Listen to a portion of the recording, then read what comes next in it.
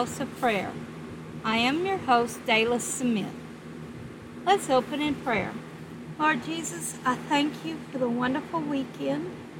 I thank you for this wonderful Monday morning. And I hope that my guests have all had a blessed weekend, as so have I, because you were in it. Let these words be your words, not mine. And let us all learn something from this together, Lord. In Jesus Christ of Nazareth's name, amen. I hope you had a great week so far. So let's talk church. I know what you were thinking right now. Oh my, here we go. I had a whole other message for this week. But through a conversation with a friend, the Lord spoke to me. We need to have this discussion. Lately, people are leaving churches in droves for so many reasons. Really, they are just pitiful woe is me excuses. That sounds harsh. I know. But sometimes the truth is harsh. And he even deals with me like that sometimes.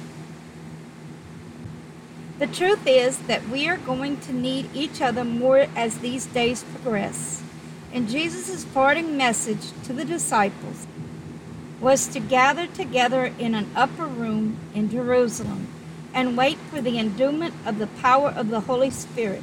Then in Acts chapter 2, as they came in one accord in prayer, the Holy Spirit came.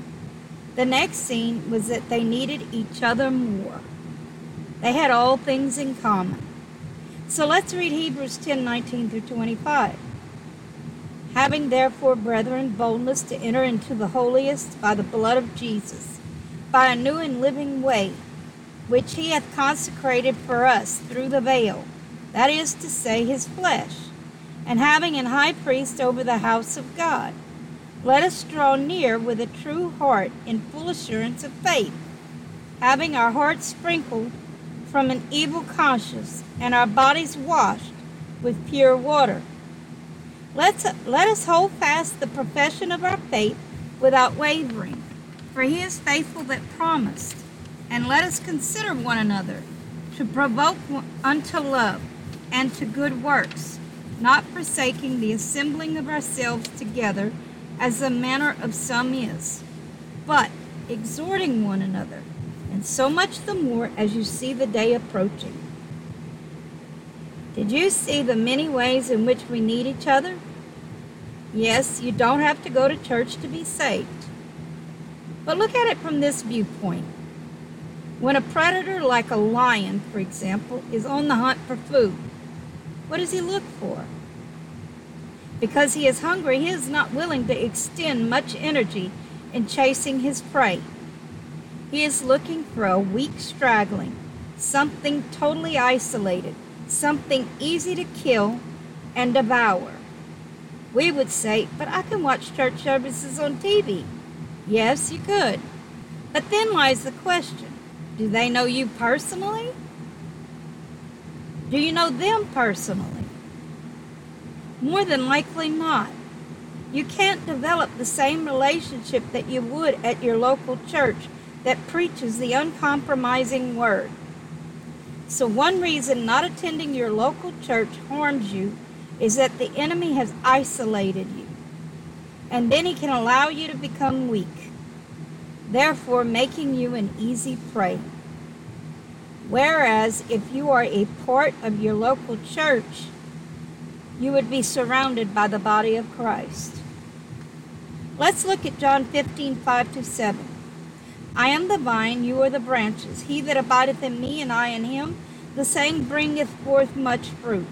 For without me you can do nothing. If a man abide not in me, he is cast forth as a branch, and is withered, and men gather them and cast them into the fire, and they are burned. If ye abide in me, and my words abide in you, you shall ask what you will, and it shall be done unto you. So with this thought in mind, let's look at 1 Peter 5:5-11. Likewise, ye younger, submit yourselves unto the elder. Ye all of you be subject one to another, and be clothed with humility, for God resisteth the proud, and giveth grace to the humble. Humble yourselves, therefore, under the mighty hand of God, that he may exalt you in due time, casting all your cares upon him, for he careth for you. Be sober, be vigilant, because your adversary, the devil, as a roaring lion, walketh about seeking whom he may devour, whom resist steadfast in the faith, knowing that the same afflictions are accomplished in your brethren that are in the world.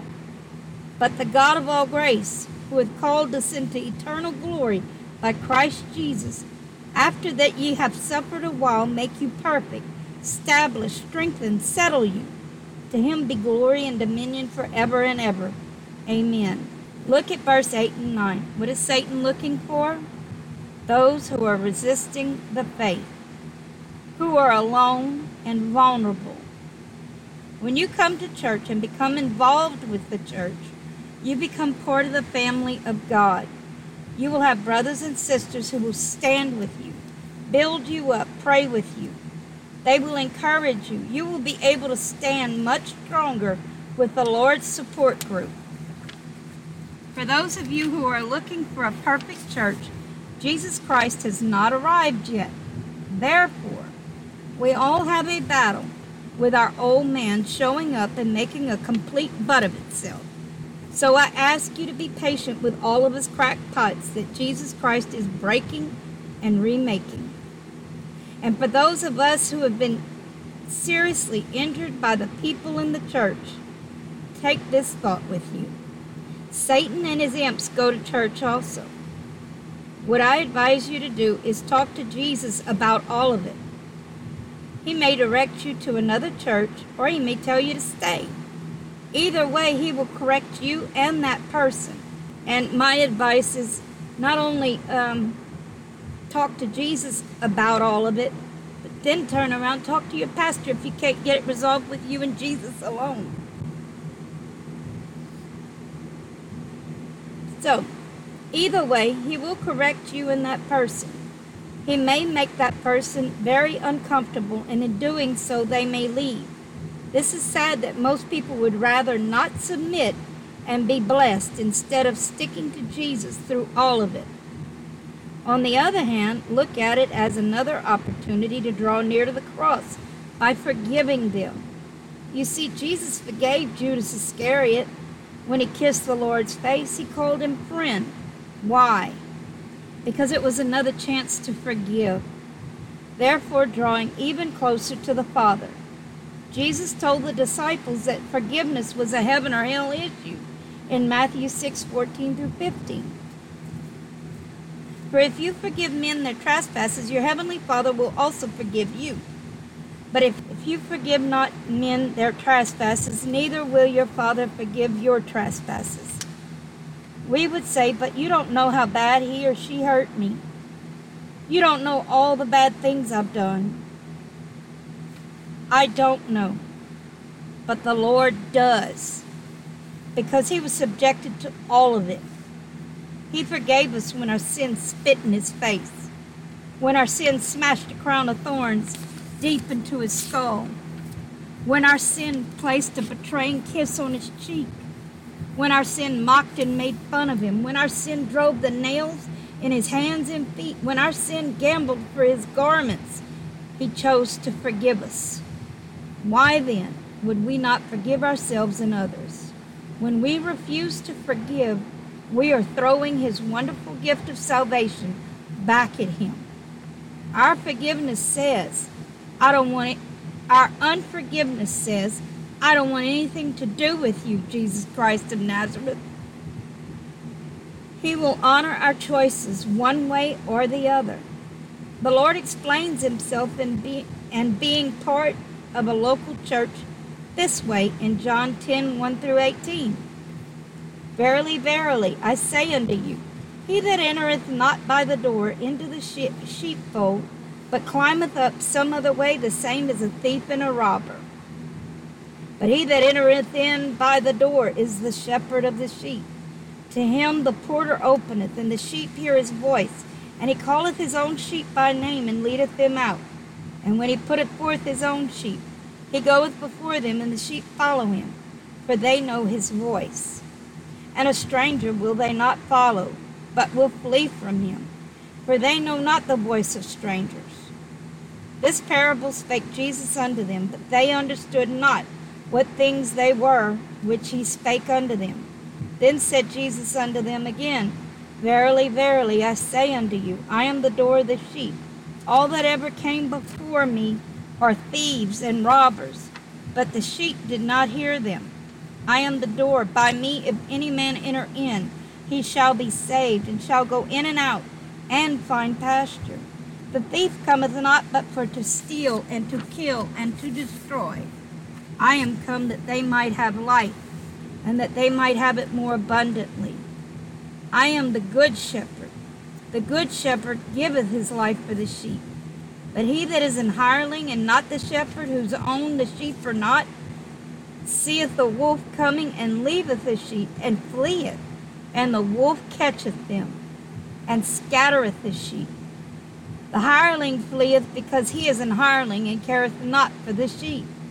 I am the good shepherd, and I know my sheep, and am known of mine. As the Father knoweth me, even so know I the Father.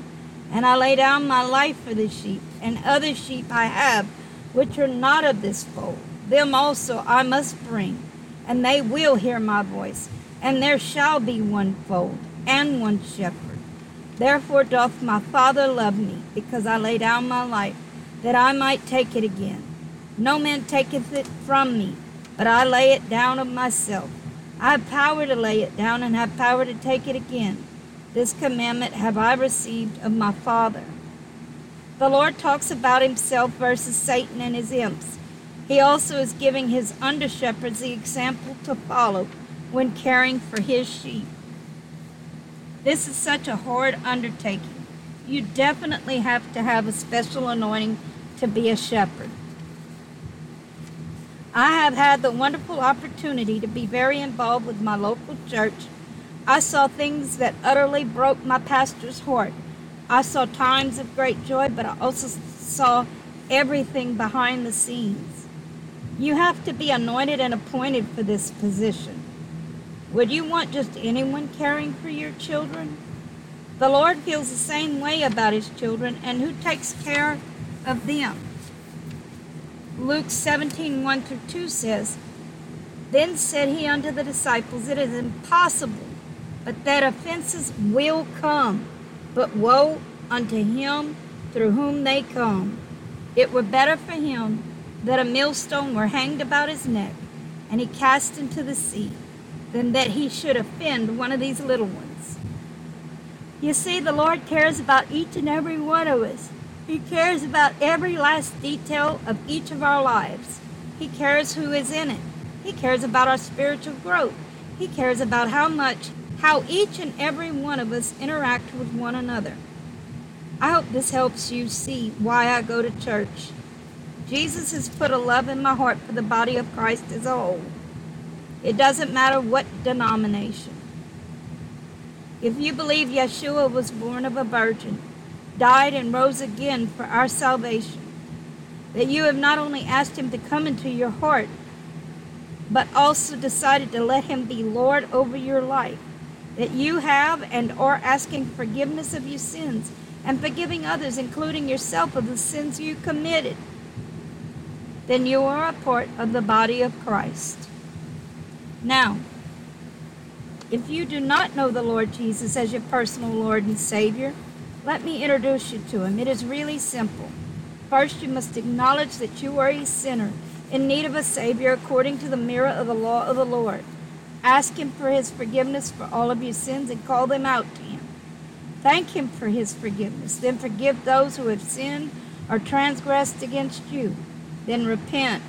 Repent means to change your mind concerning sinful habits. Change your choice-making decisions. Let him influence your choice-making decisions as you get in his holy word. Ask him to be Lord over your life. I want to pray this prayer with you, but this is just an outline. The real work begins after I pray with you, because it is a very personal walk with the Lord Jesus Christ of Nazareth.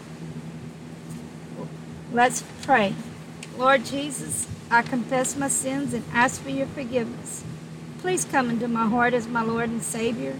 Take complete control of my life and help me to walk in your footsteps daily by the power of the Holy Spirit. Thank you, Lord, for saving me and for answering my prayer. In Jesus' name, amen.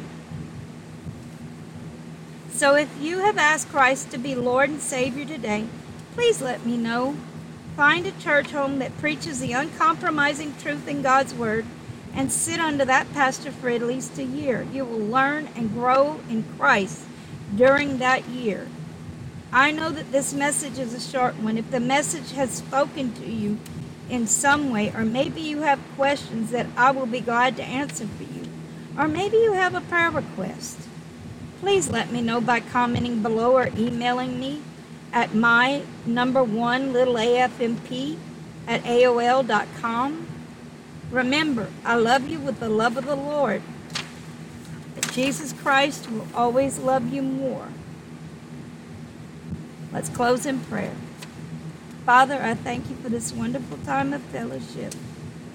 Let my friends have a blessed, safe week, going and coming. In Jesus Christ of Nazareth's name, amen.